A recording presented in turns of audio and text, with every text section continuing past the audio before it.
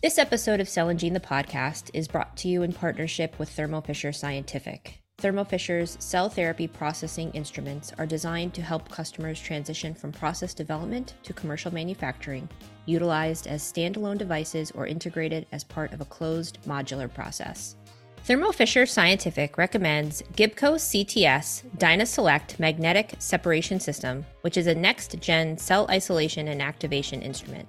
Gibco CTS Xenon Electroporation System allows customers full control to optimize for a variety of cell types and payloads.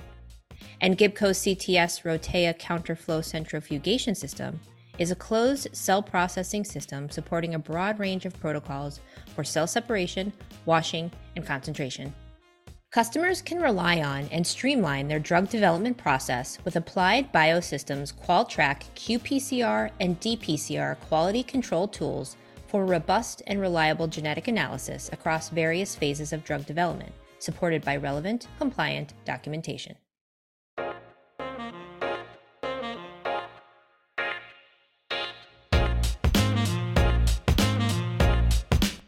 Hello, listeners, and welcome to this episode of Cell and Gene the podcast. I'm your host, Erin Harris, and I'm recording this episode from ARM's 2023 meeting on the Mesa.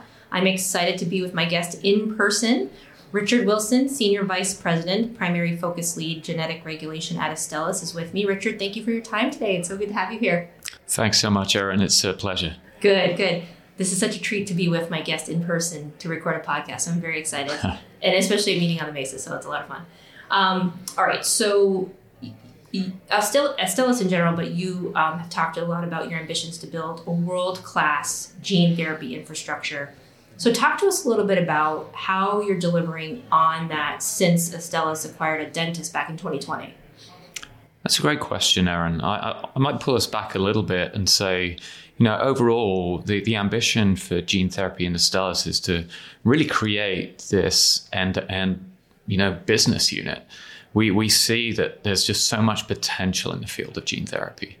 But the big gap, if you will, to us seems to be in how do we really go from sort of like a central dogma of drug development where we have these ideas that are transduced into small companies.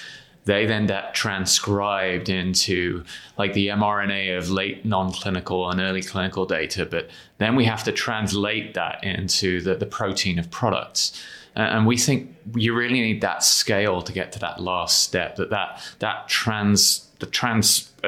transcription of the potential into marketed product is really where we're going to make the biggest impact to patients. So that's really where, we want to be that end-to-end organization. And I don't think that should be interpreted as saying we're a closed shop. I think partnering is probably a theme we'll touch on a few times. And it's just incredibly important as we look about, what's going on around meeting in the Mesa, the number of opportunities to learn about what's going on, who's doing what and where we want to play. But to get to your question, I'd say there's really three things that we're focused on. It's really a platform, our pipeline, and also our people. I'll go in that order. So I'd say our platform, we're an AAV-focused gene therapy unit within Astellas. That means we're really building on a lot of the work that was done within Audentes. Research in Astellas started in the early 2010s, actually. So predates the Astellas gene therapy idea, predates the Audentes acquisition. But that was a real step function, I think, in capability build out. At the same time, we've got that ground, that basis of the AAV platform. We're looking to make the most of that and really apply that to as many important unmet needs as we can. We've built our infrastructure now. So we've recently opened last year our own GMP manufacturing facility. Is 135,000 square feet out in Sanford, North Carolina. That's on stream and that's ready to support our growing pipeline and also help work with our partners. We're also looking at what technologies will help us get to the next stage. So we're probably talking a little bit about maybe some of the partnerships that we've been looked at, where we've specifically been trying to find not just how do we take advantage of the technology we have in front of us today, but where are things like capsid engineering going? How do we think about genetic regulation more broadly? mixing and matching the different technologies is far from a settled thing, I think, in gene therapy. Right. Pipeline, we've been continuing to grow and leverage the expertise we have in research to bring new programs through organically. We've also looked strategically to think about when can we work with other companies to help augment our pipeline and take advantage of the capacity that we're building out. A couple of examples here would be the licensing agreement we did with Kate Therapeutics in X-linked myotubular myopathy, and also the agreement we had with Taysha Gene Therapies to make an investment and get a couple of option agreements. We currently still have the option agreement around their Rett syndrome program. And we're looking to build out from an initial base in neuromuscular disease. We're doing more and more in CNS diseases. We're also looking at metabolic. And we've got a fairly active effort in ophthalmology as well. So, the pipeline is growing. And I think people is probably the most important of all. I think that one of the things that's really interesting going through an acquisition integration as we have is how critically important it is to try and work out which parts of the culture you have to conserve and which parts you want to grow. Astellas Gene Therapies is not just Audentes with a new name above the door. It truly is a new thing. We're over 2 times the size of the organization that Audentes was. And yet we're still being very strategic and thoughtful about how we add the expertise we need to match the growing pipeline in our clinical development team. We've got a compact commercial group that's also growing in anticipation of getting ready for our first launch. So it's really making those platform, pipeline, and people investments that we think will help us live up to that ambition of being an end-to-end gene therapy powerhouse. Yeah, that makes a lot of sense. And I think certainly from the people perspective, we hear that a lot about obviously having the right skill set under your roof, but also the right humanity behind it, the right values and characteristics, and that's going to all drive you forward to help the patient at the end of the day. So agree 100%. I want to talk a little bit broadly about, you mentioned capsid engineering, so that's something that we've been covering a lot more on Cell and Gene anyway, so probably a whole other podcast. But for now, but why I bring that up is because I want to talk a little bit about what you are excited to see in the next, say, 12 to 18 months or so in gene therapy in general. Like, where do you see it going? What are you excited about just in the sector as a whole? Oh, thanks. That's a great and a very broad question. It is, yeah. Intentionally, I'm sure. I think one thing that jumps out to me is thinking back to that central dogma concept and thinking about that translation piece. I'm really looking forward to seeing what meaningful clinical data we'll see come out in the next 12 to 18 months. Just walking the hallways here, and whether it's in the upper level where all the public stuff is going on, or down in the lower level where all the speed dating BD discussions are happening. There's just a ton of really interesting things happening in this field. I think we should be expecting to hear data in, some really important diseases such as, dementia, Parkinson's. There's a range of cardiovascular trials that are going to start to show some efficacy in various forms of cardiomyopathy, such as Friedreich's ataxia-related cardiomyopathy. I think we're going to see more and more of that, translated protein, air quotes, showing up that will be really important to help define, where is the field going. At the same time, coming after that will obviously be where are we going with approvals. And I think, so far, fingers crossed, 23 has been a strong year. Thinking about the 3 main gene therapy approvals we've seen so far, and fingers crossed for sickle cell coming up. But I think seeing that steady stream of approvals is going to be important, and then beyond that, really keeping an eye on what happens with global launches, and that's not just a dollar figure question. That's really an access question. Because I think we all see really clearly that gene therapy technically is very difficult, but operationalizing that and getting that to patients is also incredibly difficult. Not just the approval, but all those payer discussions, dealing with the different requirements in different global healthcare systems. We really need to see that as a field and as a sector, we're starting to solve that problem more regularly. And so I think that monitoring the launches of products like Elevidys. Does Sarepta and Roche, their partner in Europe, get that approval? Where does BioMarin go with the Roctavian launch trajectory? I think those things are going to be equally important. And then the last thing I think is just keeping an eye on the FDA and the regulators. I mean, kudos to Peter Marks for, just the regular tenacity of his championing of the field and how we have to think differently. I'm really excited with the creation of the OTP and, Nicole Verdun's leadership coming in. And, we've just seen, several of us were probably reading this on the plane down, the publication of the START initiative and thinking, well, how's that going to work? Who's going to make the cut? How will this, Operation Warp Speed for rare disease and gene therapies actually work in practice? So I think there's a lot to be interested in and excited about, but, it's going to, this time next year, we'll probably have a whole new load of things to discuss. Right, on top of what you just mentioned right now. So yeah, but you know what, it's all good and also, movement in the right direction. So we'll certainly take it. I want to talk a little bit about, we know Astellas acquired Audentes back in 2020, and I want to talk a little bit more broadly about that. What are your perspectives on the gene therapy deal-making landscape right now? And then, in addition to that, talk to us a little bit about Astellas' recent deals and collaborations. Sure, it's a really interesting time. It's an interesting time acknowledging that for larger companies, it probably is a little, I wouldn't say less stressful. It's incredibly busy.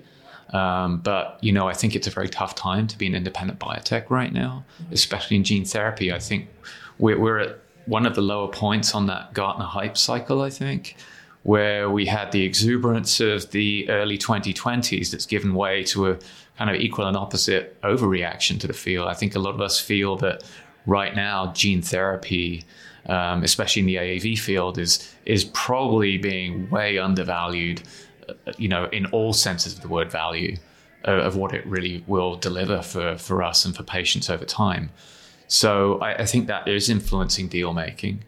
I think the capital markets have dried up. It's incredibly hard if you're that independent company to go out and raise if you don't have data. And I think that threshold for data has now been reset. A few years back, we were seeing a lot of preclinical deals being done on the promise of what would surely translate into, impressive clinical efficacy. Now I think we're really seeing that being reset to clinical data.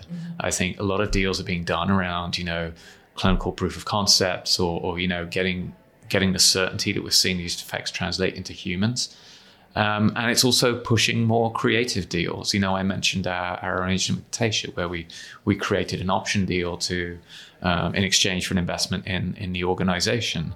And I think that kind of model is incredibly helpful because it can help, the biotech partner stay afloat and bridge to generating data. And it allows the larger companies to kind of dip a toe in and get some exposure and get closer to the programs without the full-on commitment that we used to have of saying, let's go and do a major transaction, in the preclinical space. So I think deal-making is still very active. It just looks and feels different than it did 2 years ago. Everyone's waiting for big M&A, and if we had a crystal ball, we'd all be rich by now. But, I sense that when you look at all the analysts' reports and where the people who are tracking the markets are looking, it feels as though we're not quite through this yet. We're going to have a continued period of financial austerity, and we're really going to have to rely on partnerships to see us through. I think that's really where our deal-making mindset has come in. As I said earlier, we don't view that we can be a closed system. I think if there's one thing that gene therapy teaches us, it's incredibly complex. And in the Rumsfeld 2x2 matrix, there's so many unknown unknowns here that anyone who thinks they have all the answers is really kidding themselves. You have to be open and willing to partner with anyone who has, the right ideas and the right data to help move our field forward collectively. So as we think about deals, I talked a little bit about Taysha. There was another deal we did with Selecta Biosciences at the start of the year where we were looking to solve the problem of pre-existing immunity we see in patients with Pompe disease. We know that especially with adults who may be candidates for entry into gene therapy trials or ultimately products, they're exposed to AAV in the environment. And so, depending on the serotype of AAV, there can be 20, 30+% of patients who would be ruled ineligible for treatment who would otherwise benefit. And so Selecta had a really nice technology, their product Zork, that's an IgG protease that's designed to cleave the IgG that causes these patients to have antibodies that would reject the gene therapy we're trying to deliver. So that was kind of a platform deal we thought was a nice fit. And then we recently did a deal with 4D Molecular Therapeutics, where we're looking at novel capsids. I think that we see that, capsids are a key part, I think, of where the industry is going. Sometimes it's a distribution question. Sometimes it's a dose level question. We saw 4D's technology and thought they had a really nice capsid in R100 that we think is going to be really a great match for some of the ideas we have in ophthalmology. So for us, it's trying to find who are the people who have the right piece of information or the right technologies or the right programs that will complement and help us build out and achieve a kind of joint ambition. Yeah, sure. And I wanted to highlight a keyword you said, which is data, which I think is incredibly important across the board in all aspects of what we're trying to do here. So that's great. Thank you. I want to talk a little bit about Astellas' strategic approach to R&D. Can you talk us through that a little bit? And then kind of second part of that question is, within your title is a primary focus lead. And I was hoping you could tell us a little bit about what that is and what primary focus is and what your role is at Astellas. Outline it for us. Thanks. Yeah, no, I like the chance to talk about that. Yeah. We've recently actually reorganized the entire R&D organization under the leadership of Naoki Okamura, our CEO, around this focus area approach. It's something that Astellas initiated back in, I think, 2018. So it predates the Audentes acquisition. But it's really... It's a little analogous to therapeutic areas, but it's a little different. We've got a kind of a triangle graphic, if you will, of three things that define an individual focus area. There's a clear understanding of disease biology. How does the knowledge of the disease, the biology behind the disease, translate to the symptoms and the impacts on patients? How good is that knowledge? The second part of that is the modality. So for us in genetic regulation, that's the AAV platform. And then the third is how those two things interact to address a major unmet need where we think we can really add value. And that means solving a problem that hasn't really been solved, seeing where there are patients who are, not otherwise getting any help in dealing with their conditions. So we try and use that triangle as a lens for each of our focus areas. To date, we have 5 areas within Astellas. So I lead the genetic regulation area, which is the bulk of our AAV activity. We have another area focused on blindness and regeneration. We have a third on immuno-oncology. We have a fourth on mitochondrial biology. And relatively recently, we started one looking at targeted protein degraders. So they're fairly diverse in how they look. It's not like we have respiratory and cardiovascular and anti-infectives, or, it's a little different than that. And so, that's a little bit of a spin from the Astellas side on what makes that approach different. Each of these areas has a primary focus lead or a PFL, of which I am one. And we actually have, under our new operating model, we each have a primary focus leadership team that's really looking across the business. So we're kind of setting up little mini business units, if you will, within the R&D organization to help harness both the scale of Astellas and the ability to focus in that may look and feel a little bit more like a smaller organization. Yeah, that makes sense. And so, we have more of a dedicated leadership team that's aligned with that primary focus, that focus area approach. And we also have the operating budget rolled up under each of those as well. So those of your listeners who are in bigger companies and maybe even some of the larger small companies will definitely appreciate the challenge of working across the matrix, trying to think, how do you do that classic maneuver of influencing without authority? If someone else is holding the budget that you really need to access, how do you make sure that you can preserve access to those resources, be they human, financial, whatever? And, hats off to Astellas. I think they've done a really nice job at trying to remove some of those unintended conflicts and hopefully make us more operationally efficient and ultimately more agile. Yeah, sure. And you're definitely speaking our listeners, or at least a certain portion of our listeners' language. So thank you. That's helpful too. Finally, I want to talk a little bit about what you and your team are hoping to learn from this year's meeting on the Mesa. We know we're here, we're in person, we're at the event. What did you come in looking to learn? What are your key takeaways to date? Because we're not through the whole show yet, but what do you think so far? Yeah, great question. I mean, it's always such a stimulating meeting, I think. Mm-hmm. We're looking for a few things here. I think it's always taking the pulse of the sector. It's really nice to have this meeting. It's just focused on cell and gene, like that's one thing, right? Whereas in reality, it's about 349 different things that happen to be under one title. But I think taking the pulse is really important. The field is moving so quickly. It feels very important to kind of intentionally move out of the temporary silos of our companies and really come together as a sector to learn from one another and hear about the challenges and the opportunities. I think it's a chance to renew connections. I joke that, really cell and gene, it's like everyone's 1 degree of separation. Mm-hmm. It's not 6 is like so yesterday. Everyone's worked with someone else who you happen to know. Maybe you work with, or maybe just did a deal with a company that has 3 of your former employees in, or, it's very interconnected. And I think that's actually quite powerful because it builds an intrinsic level of trust mm-hmm. that I don't think always happens in other parts of the broader pharma R&D business. And, when you're working in these areas like we are, where there are challenges coming up all the time, knowing that there are people you can reach out to and you have a baseline level of trust is incredibly important, because no one of us, to come back to the theme, is smart enough on our own to solve the problems that we need to solve for patients. So I think this ability to rebuild the connective tissue across companies and groups is incredibly powerful.